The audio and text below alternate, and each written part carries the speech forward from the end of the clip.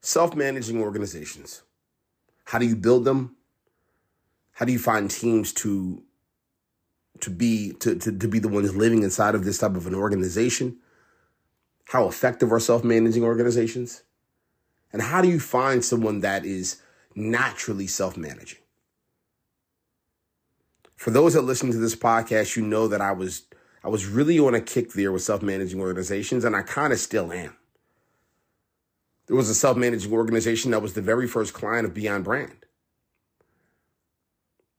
Self-managing organizations, like one of my favorite podcasts, The Ready, is produced by a self-managing organization.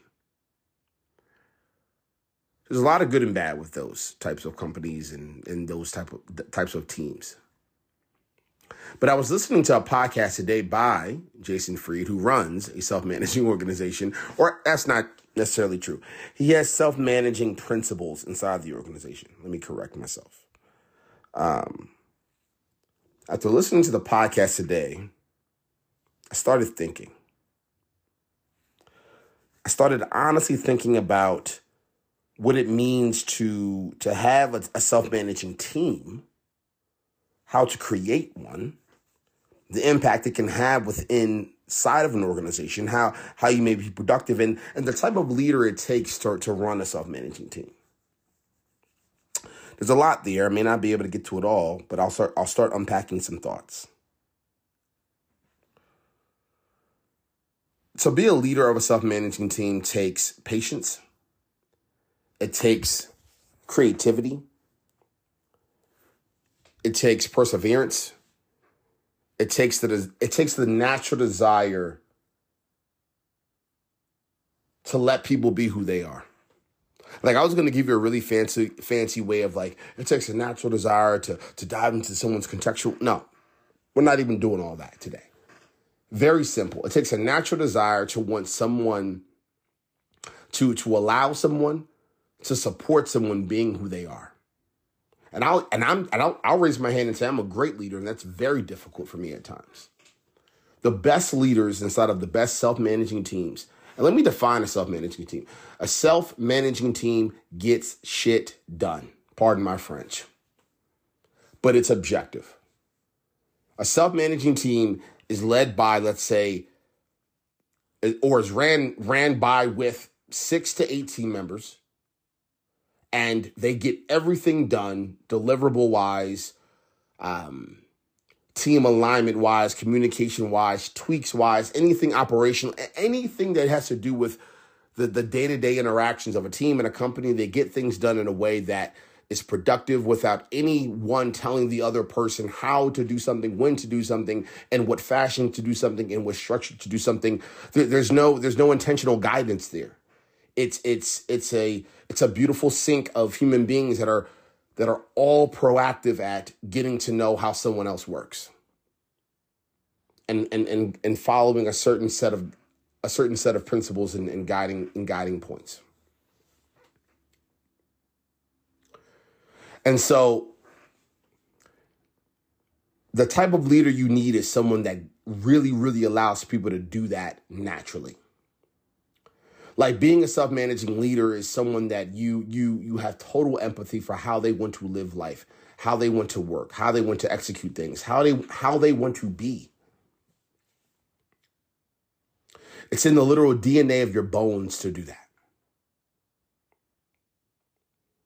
To be a self-managing leader, you have to be someone that listens well, that has very minimal ego. And if you do have ego, it's that you have ego around being the most empathetic person in the world. If you're going to have ego, if you're going to be the Kanye West of something, and I know that's a very crazy statement right now, so let me take that back, because he's in a whole spot, but you knew where I was going with it. If you're going to be egotistical about something, be egotistical about being the most empathetic person in the world, the most empathetic leader in the world. Have ego around that. If you're going to have ego about something, have ego around that. If you're going to have ego about something, have ego that you are one of the nicest people in the world. And when you work with your employees, you will do anything in the world to understand how they want to work and let them be. That's what I think yeah. So a self-managing leader has to be that way. Now, a self-managing leader has to design a team in a very interesting way as well. A self-managing leader, the way they design teams has to be around high levels of communication early on. I tried to build a self-managing organization. Startup EX, my very first company, was a flat organization. There was no rankings, no hierarchy, no. I mean, I think if we had to put one in, it was definitely guided by my energy, but everyone had a lot of input. And I remember the number one issue was the communication styles. Everyone didn't know how to communicate with each other and how to get the best from each other. Because I don't know if we selfishly wanted to. I think we were all individual businesses trying to cohesively work together when we all had different goals and different plans and how we wanted to do things. So there has to be a natural desire to fight and to work and to operate for a higher purpose, an overall mission that has not been individually identified. I think what you can expect at a productivity level of self-managing organizations is it's going to be really tough in the first 6 to 8 months because that's the alignment period. But then I think you hit a groove and a pocket of scale and speed and momentum that you need to press down on. I was just saying it to my partner today. I said, look, I'm seeing what the company's doing from afar. I'm respecting what the company's doing from afar. I love the fact that I can support in any way possible. And I'm feeling a pocket of alignment. I'm feeling some momentum here. I feel like I'm starting to really wrap my head around what we're doing and how we're navigating the things. And you only get that alignment if both individuals are so competitive with themselves around staying on top of their duties, their knowledge, their understanding of something that they don't want to conflict with their own value set.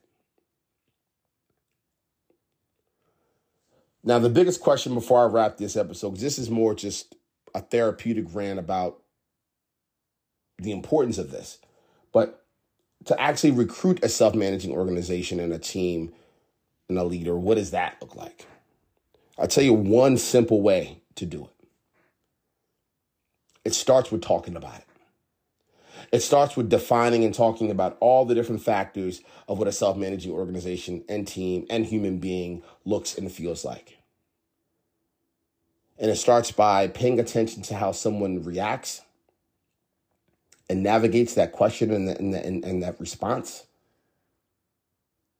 And it starts with honesty. Self-managing organizations, teams, leaders, departments are needed inside of your traditional for-profit company that has your traditional hierarchy. Leaders today, start allowing your people to navigate work with more fluidity, with more flexibility. Focus on the objective outcome that we're all chasing after. What I love most is that if you're paying someone $150,000 a year to drive a sale, it doesn't matter if Rob found the sale or if Derek found the sale or if Andrew found the sale or if Raja found the sale or if Trevor found it. It doesn't matter who found the sale. Everyone plays a part. I love the sales teams and I love those companies out there where there's an overall company and department bonus structure and goal. We're all working together to make things happen. It starts by being honest, and it starts by defining what that looks like. Standing back, watching reaction, and consistently drumming home that honesty throughout the entire interview process. You do that, you're off to a good start. Maybe I'll do a part 2 of this. As always, just a few thoughts, just a few perspectives. We'll talk soon.